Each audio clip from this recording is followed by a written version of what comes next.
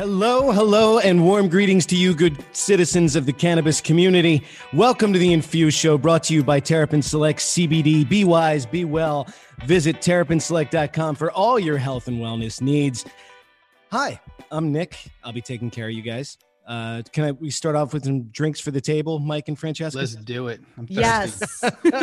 Look, some bread for the table. Our team at Infused is back together. We've had some time out on the road, so it feels really good to just be back together doing what we love, guys. So Mike, Francesca, it's good to see you. But I think you two are both really, really excited, as I am, and has everything to do with today's guest. We've got a great guest today. Joining us today from Sierra Nevada, from the NorCal region, is a certified master grower, a cannabis infusionist, a cannabis consultant, an innovator, an inventor, an educator, a freelance writer contributing to publications like Grow Magazine, an all-around cannabis Jedi Knight, I may have written that wrong, and a returning judge at the esteemed Emerald Cup. The Infuse Show is truly honored to welcome our friend AC Moon. AC, welcome. Woo! Hey guys, thank you so much for having me. It's so cool what you guys are doing with the Infuse Show. I'd love to be a part of it. Thanks. Oh, thank you. We are so excited to talk to you and have everybody get to meet you and learn about all the cool shit you do, because it's all so cool. For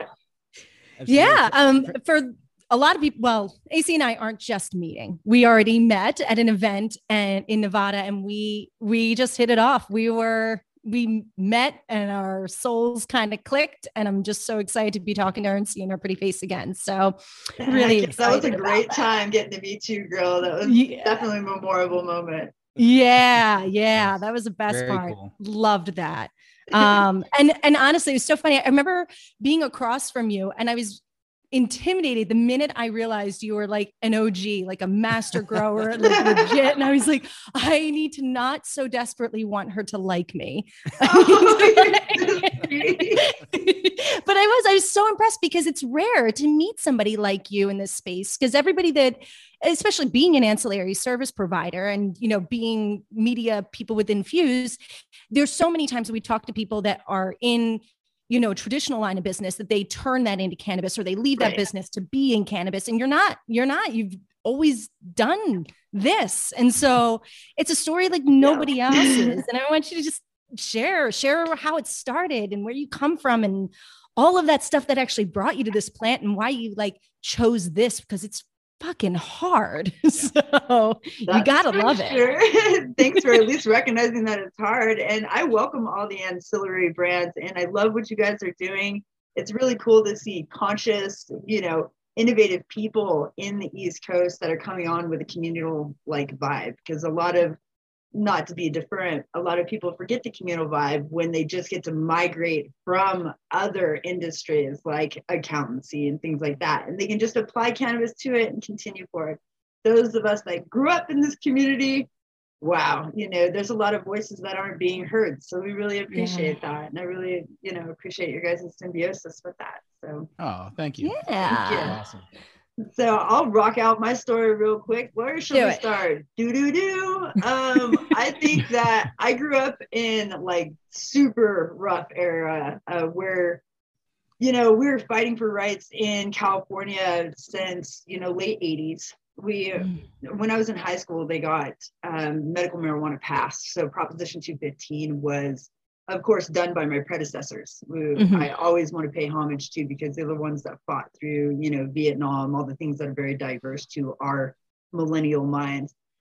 So I was raised around a whole bunch of crazy hippies that were growing weed up on a mountain, and people gun-toting rednecks that, did whatever it is they could. My mother had cancer, was a firefighter, and a one hard chick. She actually was against cannabis, even though she was an herbalist, and eventually passed away from cancer about 4 years ago, because she really, the prohibition of her growing up didn't allow her mind to be able to feel free to use cannabis. So I was kind of like the catalyst in the family that was like, we're fighting for legalization. We got to save you people. Everybody was sick. There's just all those toxins that are remediated from the 70s and 80s.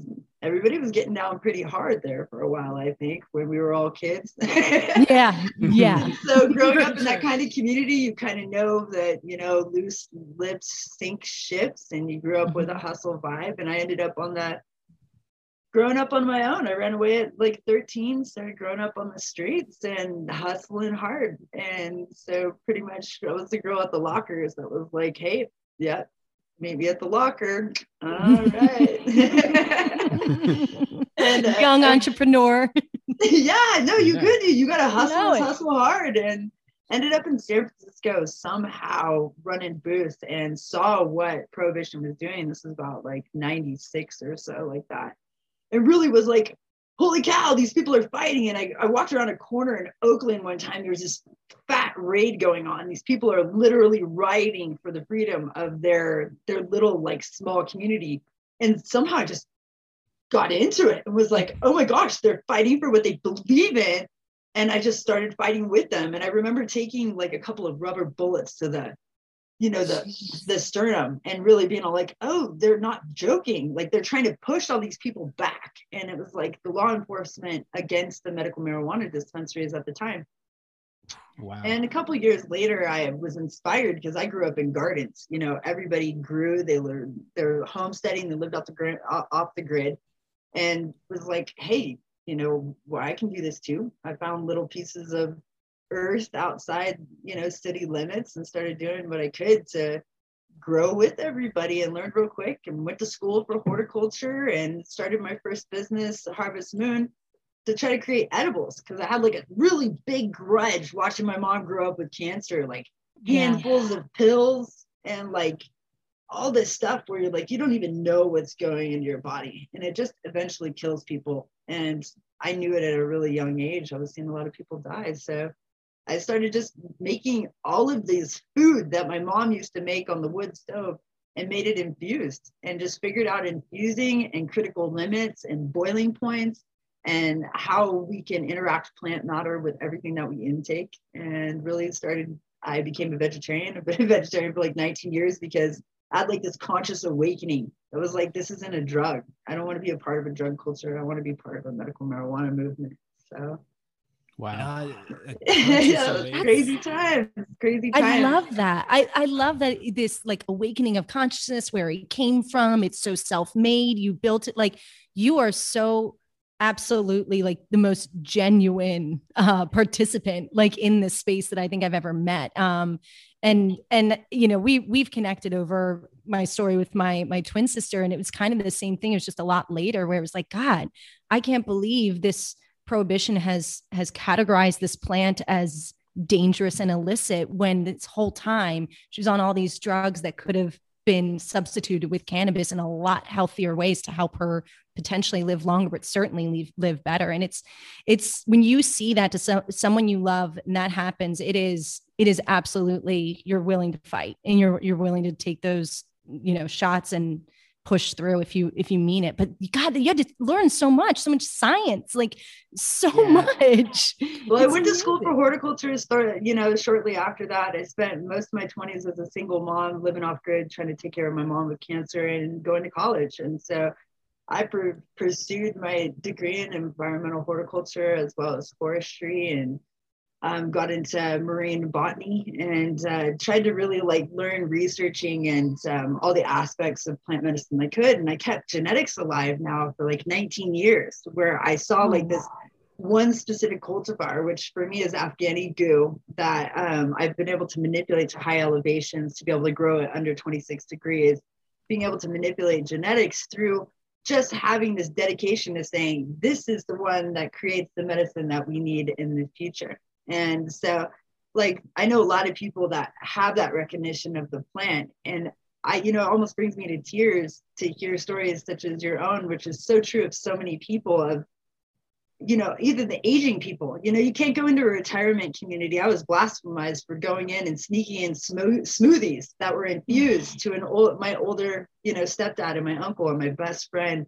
because he wanted to help them with these herbal remedies. And I got the cops called on me. So it's like, there's no safety net for people that just want freedom of plants. So besides where we are going with the industry and everything, I really try to just tell people, go back to your roots, you know, learn how to farm again. Like cannabis is a gateway to the garden, and that we can heal ourselves through what we grow, because this is like the love cycle. It's an energy cycle, and these plants are alive. Like they're part of every single thing we eat and breathe. So I don't want people to forget that.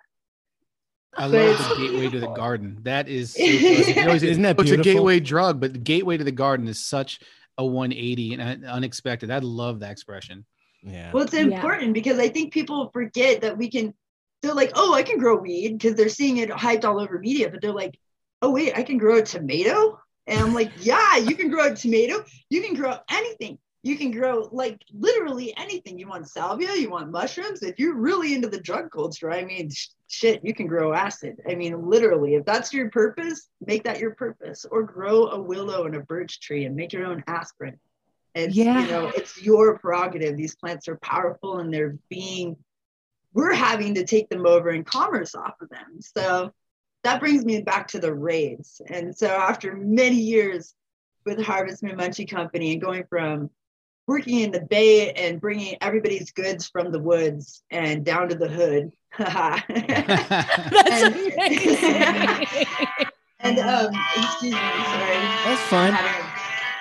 Musical interlude. It's all good. Yeah. Right? It's a peaceful call waiting. Goods from the woods down to the hood. That's what we have to do. I have to bring the goods from the woods down to the hood, and they distribute, you know, and it was every color of people that were the distributors in the Bay Area. And then later on in Los Angeles, I was interacting with everybody from people that were dealing with Snoop Dogg to the whitest dudes in Hollywood. So there was a real diversity back then, because it was like everybody was opening dispensaries. I was working with Ukrainians and Russians at the time.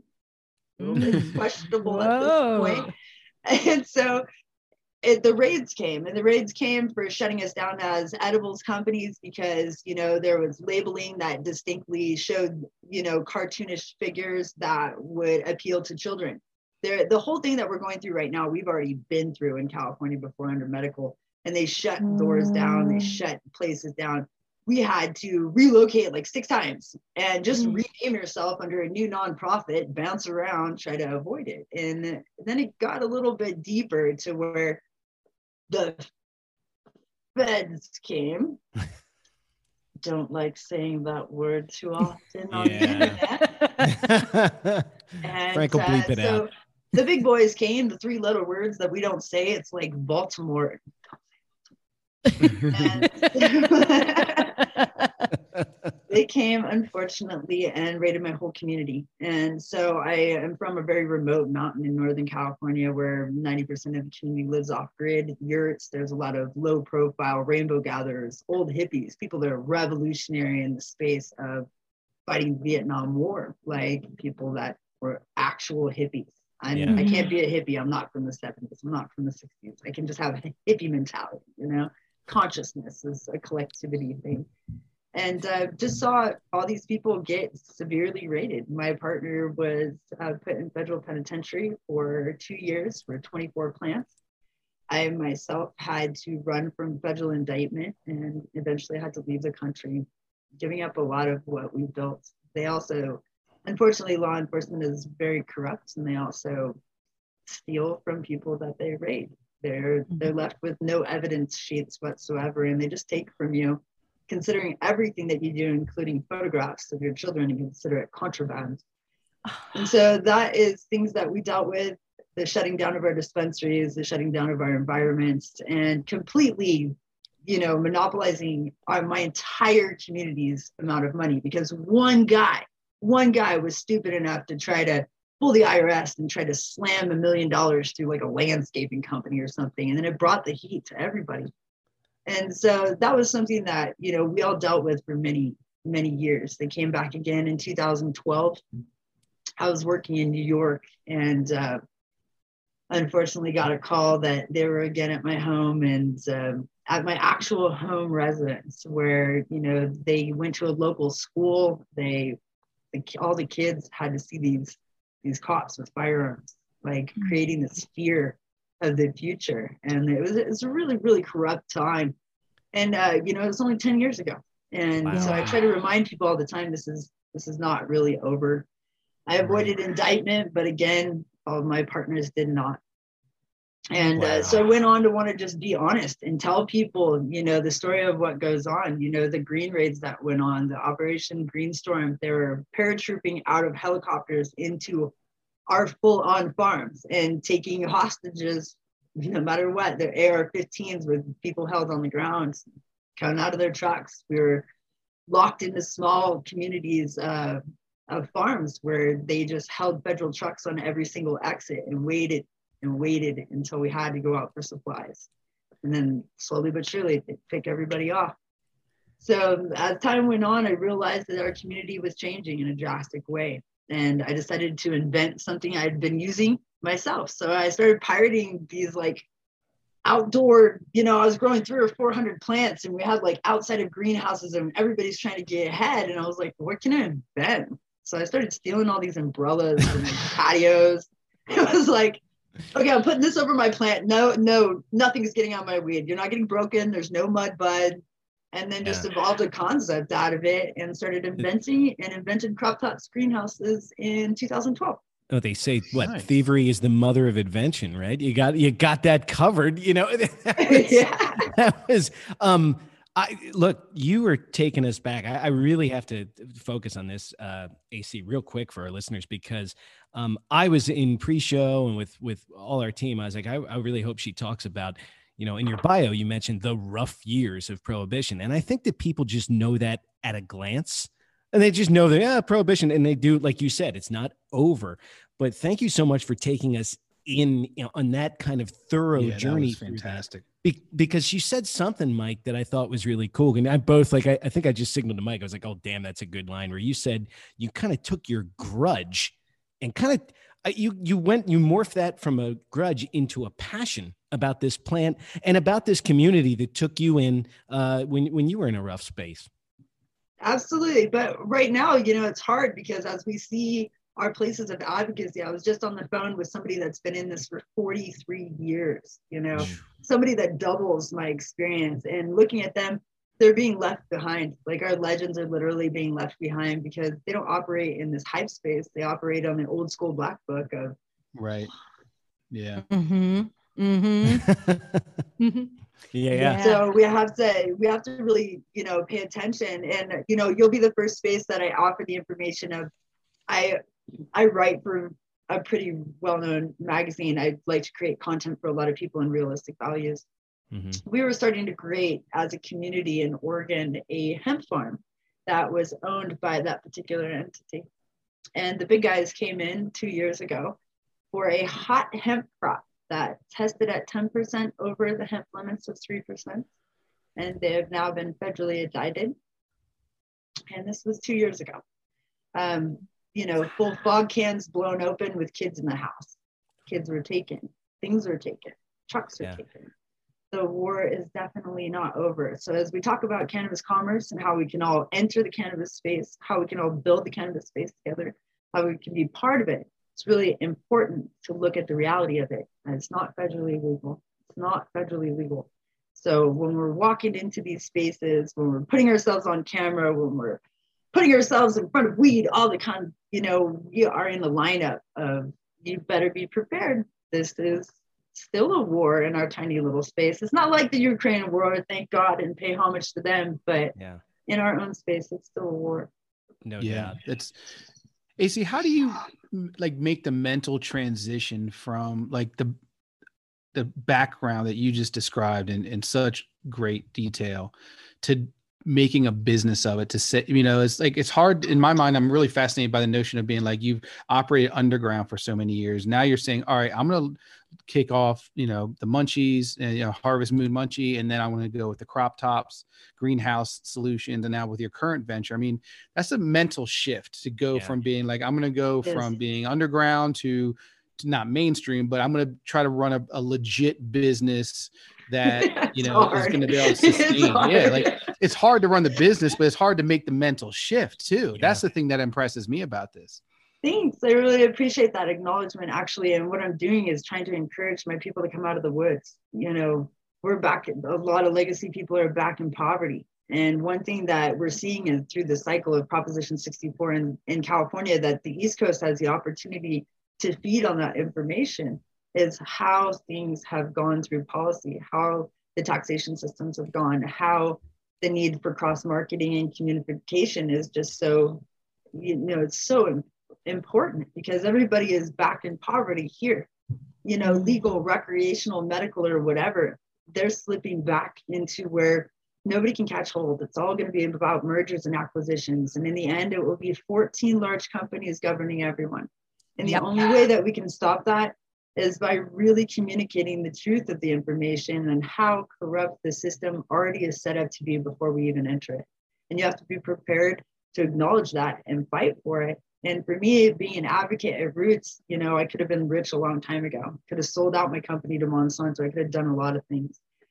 But the knowledge is that this earth is all we got, like literally all we got. If we do not fight for what is right, then the Ukraine ain't even the beginning. This whole thing is over. So right. I want the people the opportunity to see that prohibition is a tool for us all to join together.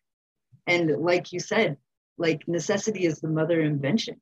It's literally the necessity is the mother of invention. And we have the opportunity to invent an entire new line of making money if we do it right. But we got to join it. We got to fight. I don't know. That's the only thing I can do, is trying to inspire others to be don't be afraid. Because right now, if I go to federal jail and they finally get away with trying to indict me, which I know they can't because there's a federal law that says that you get 3 times the charge, I get to file federal harassment charges against them. The fact is that, if somebody doesn't stand up and say, you know what, then, nothing's going to change. They're going to take over no matter what. So if we don't stand up and have influence in the takeover, then we're already screwed anyways. So yeah.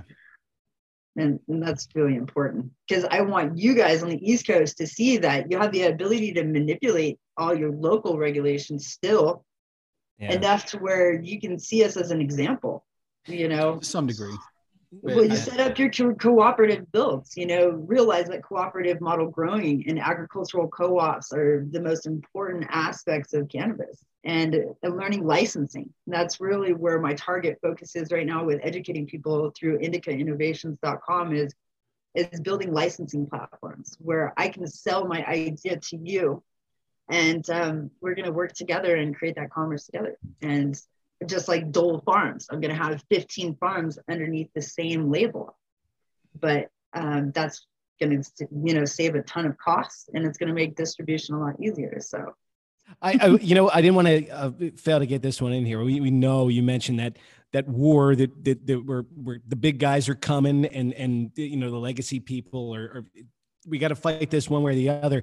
I wanted to ask you about the other war that's out there too, and whether or not this was part of your thinking when you developed Crop Tops greenhouses. AC, are we paying enough attention to Mother Earth crying out and saying, please stop beating the hell out of me? It's got to be part of your work too, and all growers. Yeah, no, absolutely. Well, I think conscious movement in our community is probably the most valuable thing that we can retain as even somebody that's just a consumer, and all the way, because they can make a conscious choice on what labels they endorse and purchase. The more that we are, gaining knowledge as a community, and that we can convey that to the people that want to start participating in it, the more that we're going to be able to have effect that's positive on the earth. And so even though I mean, that's one of my most important aspects of being an innovator, is somebody that helping innovate recipes, helping innovate packaging, helping from the grassroots of beginning your business, being conscious all the way from the start to the finish, and developing something new if that's what fits your sustainability model, and not just walking in being all like, okay, I work in internationals, so please, I'm not speaking poorly of an international entity. I'm not going to support only Chinese manufacturers or only, we have to think about this future of cannabis commerce and how we can consciously innovate here in our homestead situation. And so that's really important for us to just go grassroots. If I want to be a conscious consumer, I'm not in the cannabis space, I wouldn't even know where to begin of like what labels to look for, how to know if I'm buying from a corporate entity that's, you know, labeling as a small grow because they have 50 brands that they actually carry. And so they make it look real humble or artsy, but actually it's all rolled up into the same corporation. And so I think there's a gap there with teaching new consumers how to be a part of cannabis in quote unquote the right way, you know, the way that actually makes it sustainable for everyone. And I don't know if you have any advice on that. Well, I would only say that when people are like, because people come to me a lot from the East Coast that are like, I want to get into this, I want to develop this.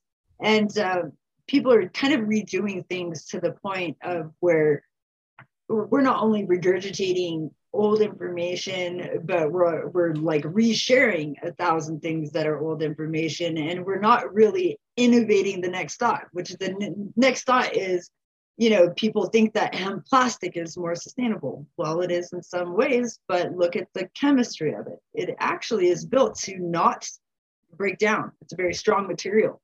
So it's only certain polymers allow that. So in order to educate yourself on how to build a business in this space that is innovative from the ground up, you're going to have to educate yourself on all the different aspects. You're going to have to educate yourself on how are my edibles ingredients organic? You know, hopefully the green movement in America and beyond has taught us that we want to spend the extra dollar on an organic tomato. We want to because it at least has positive influence on the planet, you know, and so hopefully they're going to look towards it and go, okay, well, this is like an organic, sustainable model, and being able to look at things where, there's a couple of different entities that are, the regenerative farming and probiotics. They're starting to create labels that are certifying farms to be, even though we can't certify organic because that's a USDA model and that's federally ran, we are creating our own interstate organic certification programs that at least validates each other. So I really look, you know, tell consumers to start working in that space. And if you're building a business, definitely look towards becoming green certified so that, you know, you represent a higher standard to other people around you. Definitely. Yeah.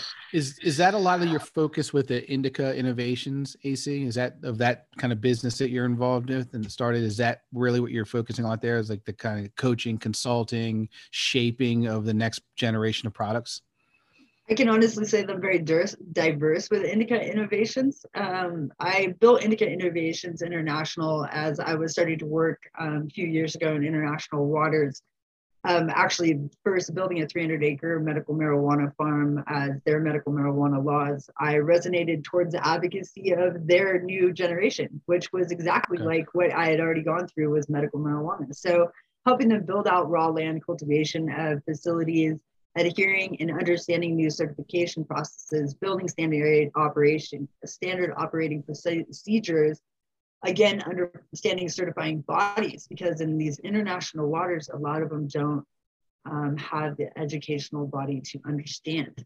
And so even here in the United States, where we do understand FDA, USDA, or what the future of these certified bodies will be, it's still important to bridge that gap. So I consider myself an innovator and a bridger, where I'm like, I understand all aspects of cannabis. And because of that, I can give a broad range consultation on how you can build the most advantageous, sustainable model possible and know exactly how to track it in the future for being able to evolve as this industry evolves. That's really what I'm trying to do, is just help people innovate in every aspect. You want to build a new type of plant patent and you want to build a new cultivar, we can do that. Edibles, we can do that. You want to build a whole new business brand, we can do that. If you want to build an educational platform, you can do that as well. You can do anything in the cannabis space. It's amazing. Cannabis causes creativity. Who are like when you think about that business? I'm sorry, Nick, real quick. No. Who are the people that are really reaching out to you? Is there a certain like type of like people that are make inquiries, or the East Coast, West Coast, like any like patterns? Yeah, are they just starting? Are they pretty established and then they need it's all over the place? all over the place, honestly, because I am OSHA and FDA and OMRI and ISO certified in those types of aspects. I can help large facilities upgrade or become certified bodies, as well as create Sigma 6 complete certifiable processes that actually save money, save time, save expenses and type of things. But also a lot of grassroots, since Francesca and I met at those small events, the more often I do the smaller events, the more I'm speaking to the grassroots entrepreneur that just wants an entry point.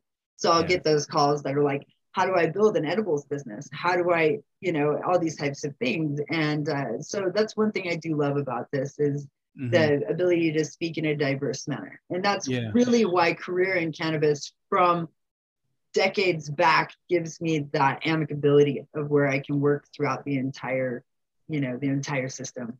Besides law, that's very endemic to every area. Yeah, for sure. Yeah. Do you see the East Coast potential as something that's exciting and good? Or here's my, as an East Coaster, my problem with it is that we don't have the cannabis history and culture that the West does. And so we are, almost every state is almost 100% vertically integrated. And it just is set up for that corporate win because the East Coast is more cities and corporate. And so it's seeing that kind of is crushing for a company like us when we're trying to work with these craft growers to get them, strong enough to survive the corporate growers. And there seems to be a lack of the craft element in the East Coast, but I don't know if it's just how we're looking at it, if it's a bias lens or what you're seeing about the East. I really have always admired the East Coast because there's less of a relaxed vibe. California has always been like the Irie vibe, hey dude, we're going surfing, whatever, let's go smoke some weed by the tree. But on the East Coast, you go over there and they're like, fuck yeah, taxis go right by. So there's a completely different vibe in these places. But it was built as the grassroots of American economy. It literally houses, we may have the hype over here in Cali, but you guys have the actual foundational policy money. The business, the business sense. And so full integration is something that I wish that California had preemptively seen as the power play, because fully integrative allows even a larger corporate integrative model of licensing and cooperative sponsorship as possible. So when I speak to just craft growers that are only in the medical space, depending on if they're in Vermont, Michigan, wherever, and they're approaching the ability to get 10,000 square foot licenses, 20,000 or whatever, to become an actual licensed craft farmer, that's when I really look towards your guys' platform as an expose of being able to help us bridge the gap. And again, speaking about licensing and teaching not only the big guys and the fully integrative guys that it's going to be to their advantageous to buy that recipe from that, that edibles maker and have their SOP in their portfolio. It's going to be important for that craft farmer to go, okay, I have to give up 52% of my control to this larger entity and use their label, but I am going to still be successful in my grow, because that's cooperative modeling, saying that I have Vermont Cannabis Growers Cooperative, and that means that it's 15 growers growing underneath the same label. They're showing the same expenses. They're able to market under a unified sector. And that makes them be able to be fully integrative just in being sun-grown or greenhouse or indoor farmers. And so just creating more cooperative models like that in, fully integrative model, I think you guys are actually going to be more successful than the West Coast. That's funny because you mentioned bias, Francesca, and that's where I am. I'm looking at it, I'm like, East Coast is stupid because they haven't learned from the West Coast and they keep trying to do something different. And I think we're gonna have some success, but some setbacks because I just feel like they're setting it up from the corporate standpoint, which is good and bad. You know what I mean? And, so it's interesting to hear your perspective. Yeah. Well, unfortunately, really the reality of it is that Big Pharma comes in when we get rescheduled. That's the only thing that's held back Big Pharma from being able to govern something that we use the term medical with. You use the term medical with anything, it's governed by a compliant body that represents Big Pharma. So we've been able to use this term very loosely as we approach recreational marijuana in every single state. So they have more money than all of us combined, all of us combined, and True all story. of that. They own the gas company, they own the pill company, they own the whatever. They own the bleach company and the place that makes things dirty, like the both of them. That is so good. It's true. So we can't really argue about the fact that East Coast is realistic. They already know that the larger models are going to eat the smaller models. It's just important for egos not to get in the way, and for community to still be the like leading aspect into it and innovative. And going back to brainstorming at the table, I love your guys' model because you guys all coming together and saying, okay, how can we build this better? How can we build this bigger? How are we going to stay in the game and make it and evolve? And it takes sometimes 5, 6, 20 minds to make that work. I know from being as a single entrepreneur on my own, you know, consulting is the way that keeps me inspired, because on our own in our gardens, it's very easy to get lost in the compost pile. Like really easy. No doubt. It is. We say that a lot of times, just from the standpoint of when you're by yourself, you get locked up in your own like barriers, your own like insecurities, your own like things can hold you back so much easier than if you're around other people and all of a sudden like boom, you're past that and you're moving forward, because it's like it's 1 + 1 = 5 when you're doing it in like a group think type scenario. And with cannabis, doubly so. You know, back in the day, you did mention that there's never been a cannabis culture really. I get where you're coming from, being from upper East Coast, but I guarantee you there's a cannabis culture in the East Coast. I've been working in those rings for a long time too. And it's just so much more hidden and so much more, so, you know, society has definitely been all like, you're below the pub. Get underneath that whiskey bottle, like right now, stay there with lobster sandwiches. And so, and so it's kind of, it's interesting to just see exactly East Coast, all about the lobster. So I think that as soon as you guys have those cooperative models bending bridges, that's why we need the West Coast to combine with the East Coast, because we have that legacy outdoor model and greenhouse model, how to work with the environment, how to work with Mother Nature, and still commerce off of it. So East Coast meets West Coast. Woo, we might be able to build a whole new country. It's going to be a beautiful thing for sure. Now, what's interesting about your? I'm sorry. Go ahead, Nick. No, go, Mike. So you mentioned the cooperative thing, and I think that comes like, do you think that comes with market maturity? So like, you know, we work a lot in Oklahoma, and we're seeing some farms come together and start working as co-ops, but not tons. And so I feel like it takes almost like some years of development and getting knocked around a little bit before you're like, you know what, if we come together, we have more strength in numbers and we can do it. Absolutely. But like new markets coming out, I feel like cooperatives, probably like say in Michigan, there's probably not many cooperatives there, you know what I mean, relative to Cali, which has decades of more experience and time and development as a market. Unfortunately, I see a lot of being led by ego, and people are brandishing their need to be not you know, to be centralized or tantalized. Francesca and I have to deal with it on the daily of seeing IG girls just like, oh my God, like I look so sexy. And it's really like this centralized thing where people are so much into like affiliating it with the drug culture that they're like, this is the naughty thing. Like, oh, I'm the black sheep of my family because I smoke weed. Soon that's all going to be obsolete, and there's going to be a lot more firmer playing field. And the reality is, if you don't work together, if you don't evolve, you dissolve. And that's just period. But if you work together, you're actually going to have a place at the table for these larger businesses to acquire, and for you to have enough voices to hold that place at the seat for a long period of time. And we see it all the time where like nobody is good at everything. Nobody. So if you're a fucking killer farmer, awesome, grow killer stuff, and then hand the business side of it over to somebody who's a killer business person that is aligned with you in your goals and in your vision. And don't feel like you have to carry all of that yourself, because what you're going to do is drop it.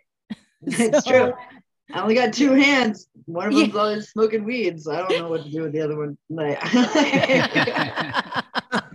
Well, maybe we need to put on some sort of program that is infusing East Coast. We'll call it like infused East Coast, West Coast, where we're infusing the education of grassroots farmers to the business minds of the East Coast. You know, maybe we have to find a way to like find a critical limit between the two of us. That is killer. Damn, no wonder you've got Indica Innovations. Like everybody hire her. Everybody. Now, Mike and I can both see the wheels turn in there. That is really good. Listen, the website is amazing, AC. And I think every budding entrepreneur, there's something you offer for all of them. Cultivation, product innovation, SOPs, certification setups. And Mike, Francesco, you'll love this. This is just great wordplay, AC. Phenos to food to patents and processes, you offer full spectrum consultant. There you go. Well done. Freaking brilliant. Well done. Loving it. I think our audience would be really, really, I'd be remiss too if I didn't ask you about this, AC, because AC was so generous with their time joining us today. We had to do a little rescheduling, some shuffling around, and AC was incredibly cool throughout the whole thing. I got to ask you about the work you're doing, because you're doing a little bit of traveling because you are a returning judge at the Emerald Cup. Now, this is the 18th Emerald Cup coming up, 2022. What is that like? I know you can't take us all the way behind the curtain, but being a judge, give us a peek. Yeah. Behind the smoky curtain, we see the Emerald Cup. Emerald Cup is awesome, and I've been repping sponsoring them. I've premiered Crop Tops Greenhouses. It was one of my ways of pushing, out into the world. 2012, I first sponsored them. They are awesome. I endorse that family completely. These are where they're offering, 30 free booths just for equity farmers, small farmers that can't afford to be part of the event. And so they've taken a lot of time this is our first year combining Northern and Southern California. It's always been a Northern California event. And it is the largest cannabis cup, I think, on the planet. And I think we're bigger than High Times at this point. And so taking that modeling, there's some really grassroots judges. I mean, like I was telling you about the people that preceded me, there's a lot of those old timers that are in there that know exactly what's up. And if they've been watching cannabis evolve for 30, 40 years.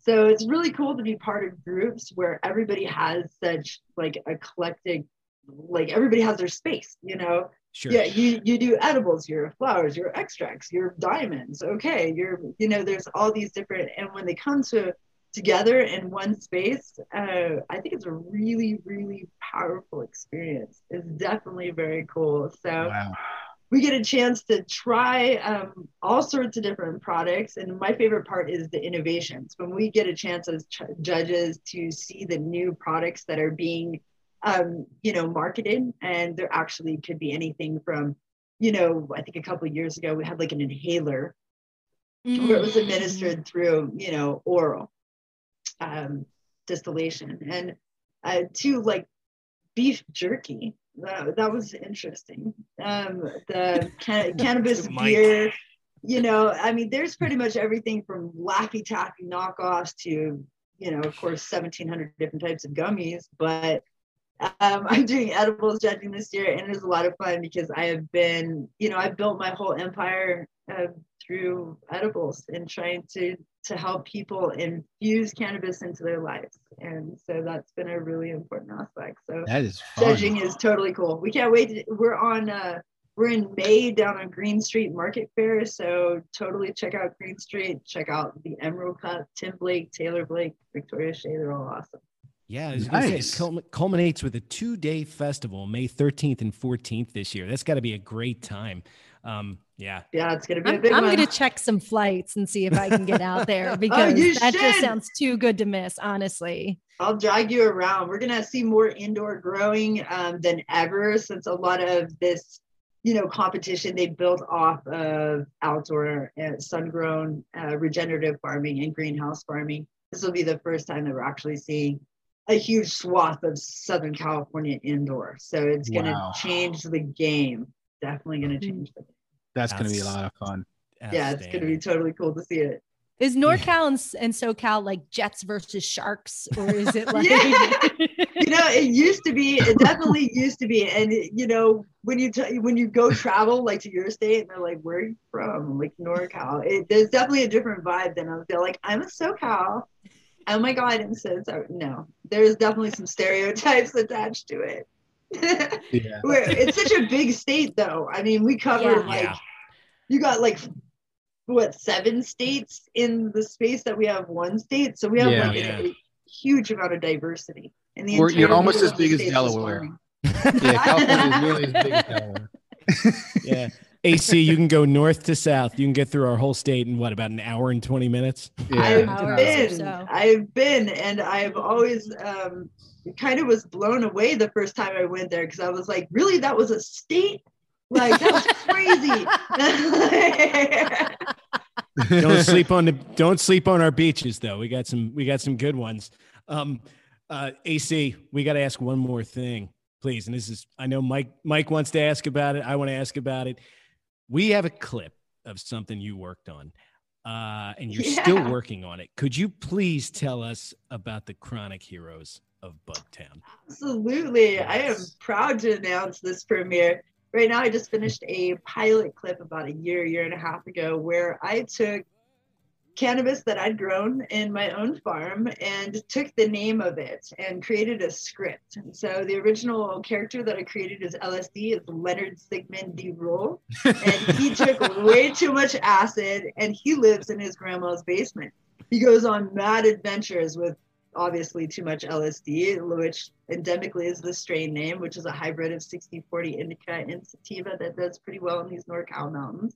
There's other characters in it like Hindu Kush, which is actual Hindu Kush, that I have dressed up to actually stereotypically and shamefully be the man who runs the Quickie Mart. And Bubba Kush is an obvious character that hustles on the corner. Each one of these are expressing stereotypical humor that we want to, love and value, but at the same time, educating people through humor. So being able to say, oh, hey, don't you got to go inside? You're going to go into bud. And just being able to embed everybody's marketing and business into this comedy platform. It's going to be a lot of fun. So eventually I'm going to be creating a contest where we're going to either involve it with one of the cups that I work with, or other platforms of where the person that wins those cups and establishments actually gets to have their own strain and their entire storyline onto the show. And then that will be their way of publicizing their new genetics. So it should be a lot of fun. My Uncle Martin, may he rest in peace, Dog Brain Studios, with Lucas and Spielberg, they helped me create the 3D animation that's Bugtown. So hopefully it'll go. Good luck. Get this going forward. I mean, you have so many things on your plate, and this one is definitely not one to sleep on, because it is really, I would love to also plug new kids book is going to be coming out in June. I just finished my kids book, and it's hopefully getting printed on hemp paper, and it's about sustainability and hemp and in the world. So I'll send you guys some clips of that stuff. Please. That is how many hours let us know when we can pre-order. Yes, I'll send you guys some. AC, how many hours are in your day? Do you have more than 20? I mean, this is out of control. Well, you know what's a blessing about I've never owned a television. I've never owned a television. I still don't. This amazing thing of what we call our mind is just very, very cool.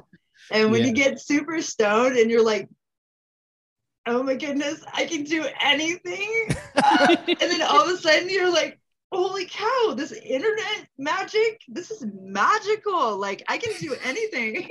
and then you just kind of go off and you go broke trying to build 1,000 platforms that you're just like, I really want to be a cartoonist. Wait, no, I want to be claymation artist? No. Maybe edibles company. No, not that either. Maybe I'm going to affect foreign policy. Let me go do that for a minute. I'll be back. Yeah. I'll be back. You're doing a great job at all of those things. Absolutely. Thanks. You guys are too. It's great to meet you. Oh no, it's an absolute pleasure. Now we like to have a couple of fun moments with our guests. You got time to get on the hot seat? 2 fun questions, AC, coming your way. I don't know. I told you guys I'm really worried about that wording. I don't like to be on any sort of hot sheets because that means I have a warrant out for my arrest. Not here. Not here, my friend. Never, ever, ever. AC Moon, they're making a movie about your life. They have to assign a narrator. Who's narrating the story of AC Moon? Oh my goodness, that was funny. That one's super funny. I've never been asked off the wall questions like that, but that is super fun. Who's that?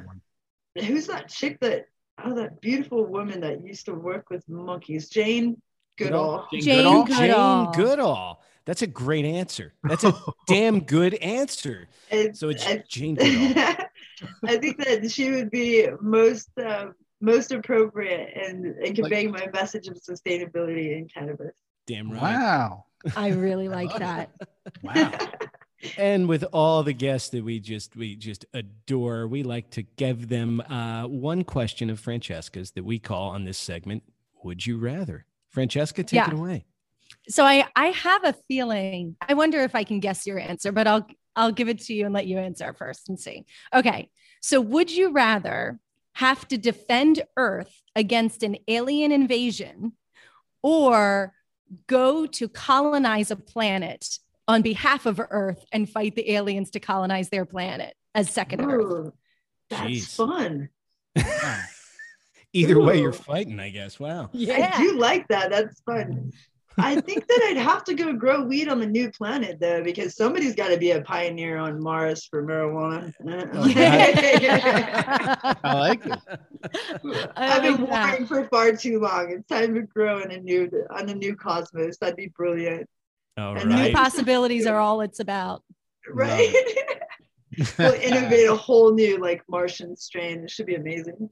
Yeah. A legit 40%. Right? It's actually called gravity extraction. We're no longer using machines. We just let space itself suck the THC out of the matter, and we'll smoke it while we're in space. Cleanest extraction ever, wins all the cups. Right? Talk about dry sifting. We're gonna let our audience know how to get in touch with you in just a moment, AC. But I want to final note of thanks and gratitude for the time we spent together on behalf of Francesca and Mike. I want to sincerely thank you for being with us today, and I want to share something with Francesca and Mike and everybody else that's on one of your pages that I read, and it really resonates. Where AC wrote. Provides a quote, "Be like smoke, rise by lifting others." Thank you for lifting this show up and taking us with you today. We've had a blast talking to you. Thank you for infusing the East and West Coast information. I appreciate you guys. Oh, man. AC, how do we get in touch with you if people are looking to find you?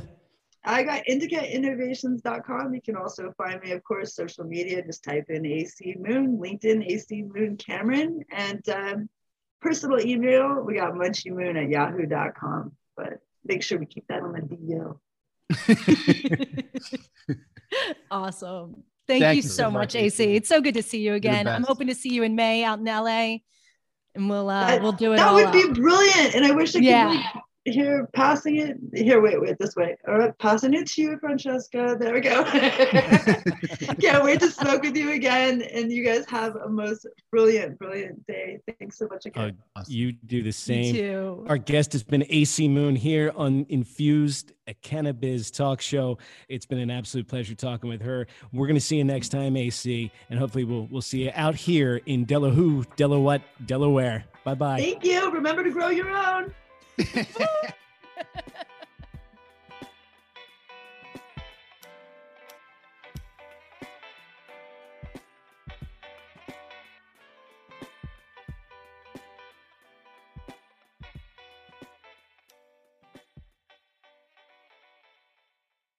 Thanks for listening to today's show.